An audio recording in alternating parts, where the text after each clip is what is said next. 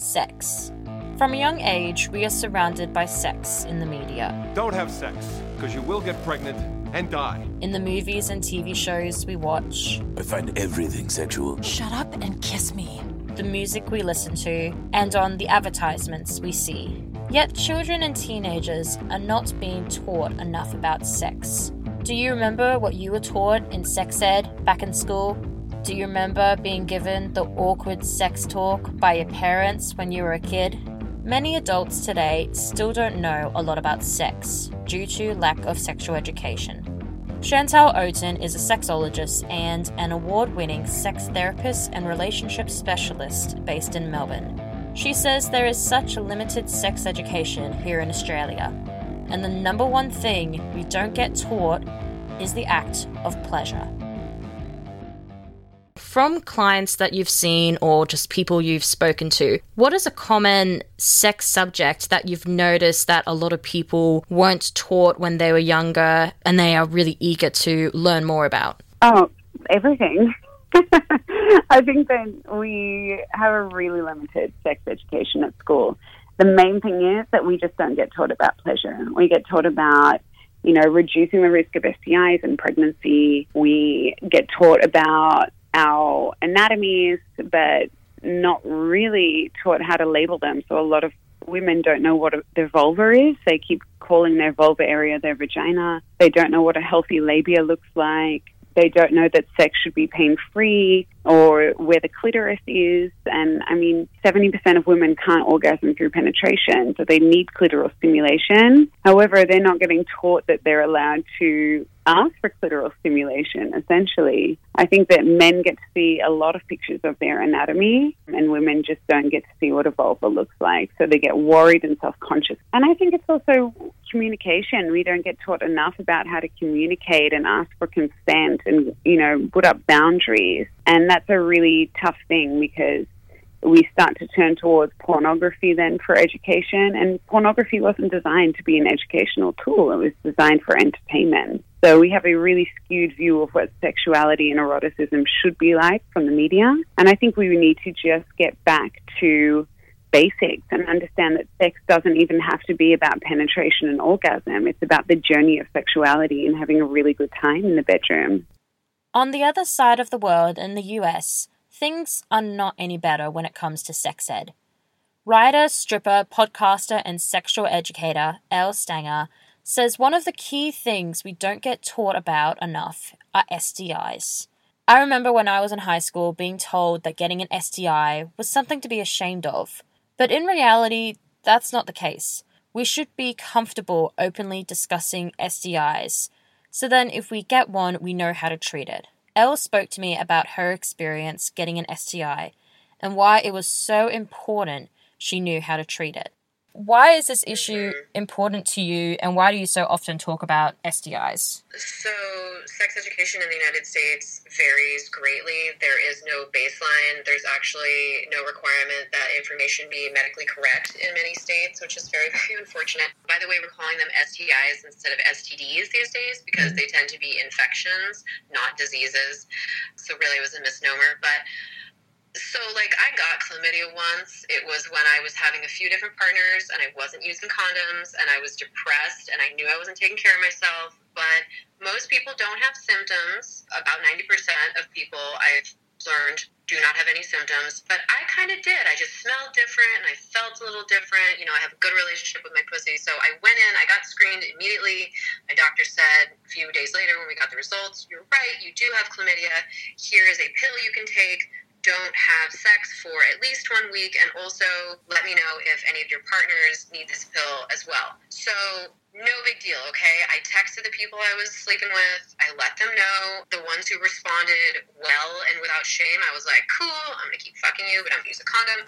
The one who didn't, I was like, I'm never fucking you again. You're not mature enough for this.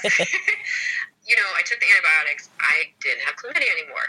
But if left untreated, say I was someone who could never ever get a screening once a year, every couple years, because say they don't exist in my area anymore because the Republicans closed them all, which is what they've been doing across the United States, mostly in the South and the Midwest, closing a lot of clinics. So if left untreated, something like chlamydia, a bacterial STI that I could get rid of with one pill or one round, could actually make me sterile. It can lead to a lot of pain and discomfort. I can transmit this to anybody I have sex with, and if left untreated for long enough, it could lead to pelvic inflammatory disease, which can kill you if it creeps up into your organs. So in places where you can't screen for things, does it make sense why the STI rates and the long-term harm is much more severe? We need to treat STIs like any other contagious infection or virus, which is without stigma, treat it fairly, and you have to give language so people can communicate to their other prospective or current partners about choice and protection. Because when I have sex with anyone, I can say knowingly, I've been screened 3 months ago, I haven't had any new partners, I have had herpes simplex virus 1 since I was a child, and I know this because I get oral herpes outbreaks every year or so. That's what cold sores are. It's oral herpes. About 50% of the population at least has this. They don't know it because no one tells us these things. If you have a cold sore on your mouth, you shouldn't go down on someone because you could actually transmit HSV1 to their genitals. Usually genital herpes is called HSV2, but there's a couple things that can be complicated, but it's just stuff like that. I might have just given you more information than someone who went through an entire term of sex ed in junior high. Yeah, you definitely did. Yeah. So gonorrhea, syphilis, those are all bacterial. You can take a round of antibiotics, check in with your partners, and then you don't have it anymore. Viral ones such as herpes, HIV, these are things that are typically harder to transmit, but you can blood to blood or body fluid to body fluid. And, how do people protect themselves if they don't have this kind of information? Like, you can't get HIV from kissing someone, just a peck on the mouth, but you can from having unprotected penis in anus sex and say that there's some friction because nobody brought lube, because lube isn't something we're taught about, and there's no condom because barriers aren't cool, and now you've just transmitted a serious virus via blood. People would protect themselves if they were taught these things, but we're not often taught these things. Absolutely. So other than STIs, what else do children and teens need to be taught more in schools for sex education? Because we're clearly not being taught enough. And I can also imagine as well when you have clients come into the strip club or you just talk to them, the sex world might be something really new to them or something they're curious about because they don't know a lot of information about it. What do we need to start teaching our children and teenagers? Let's learn what our parts of our bodies are called. That means our genitals. That means penis, vagina, scrotum, testicles, all of those parts, labia.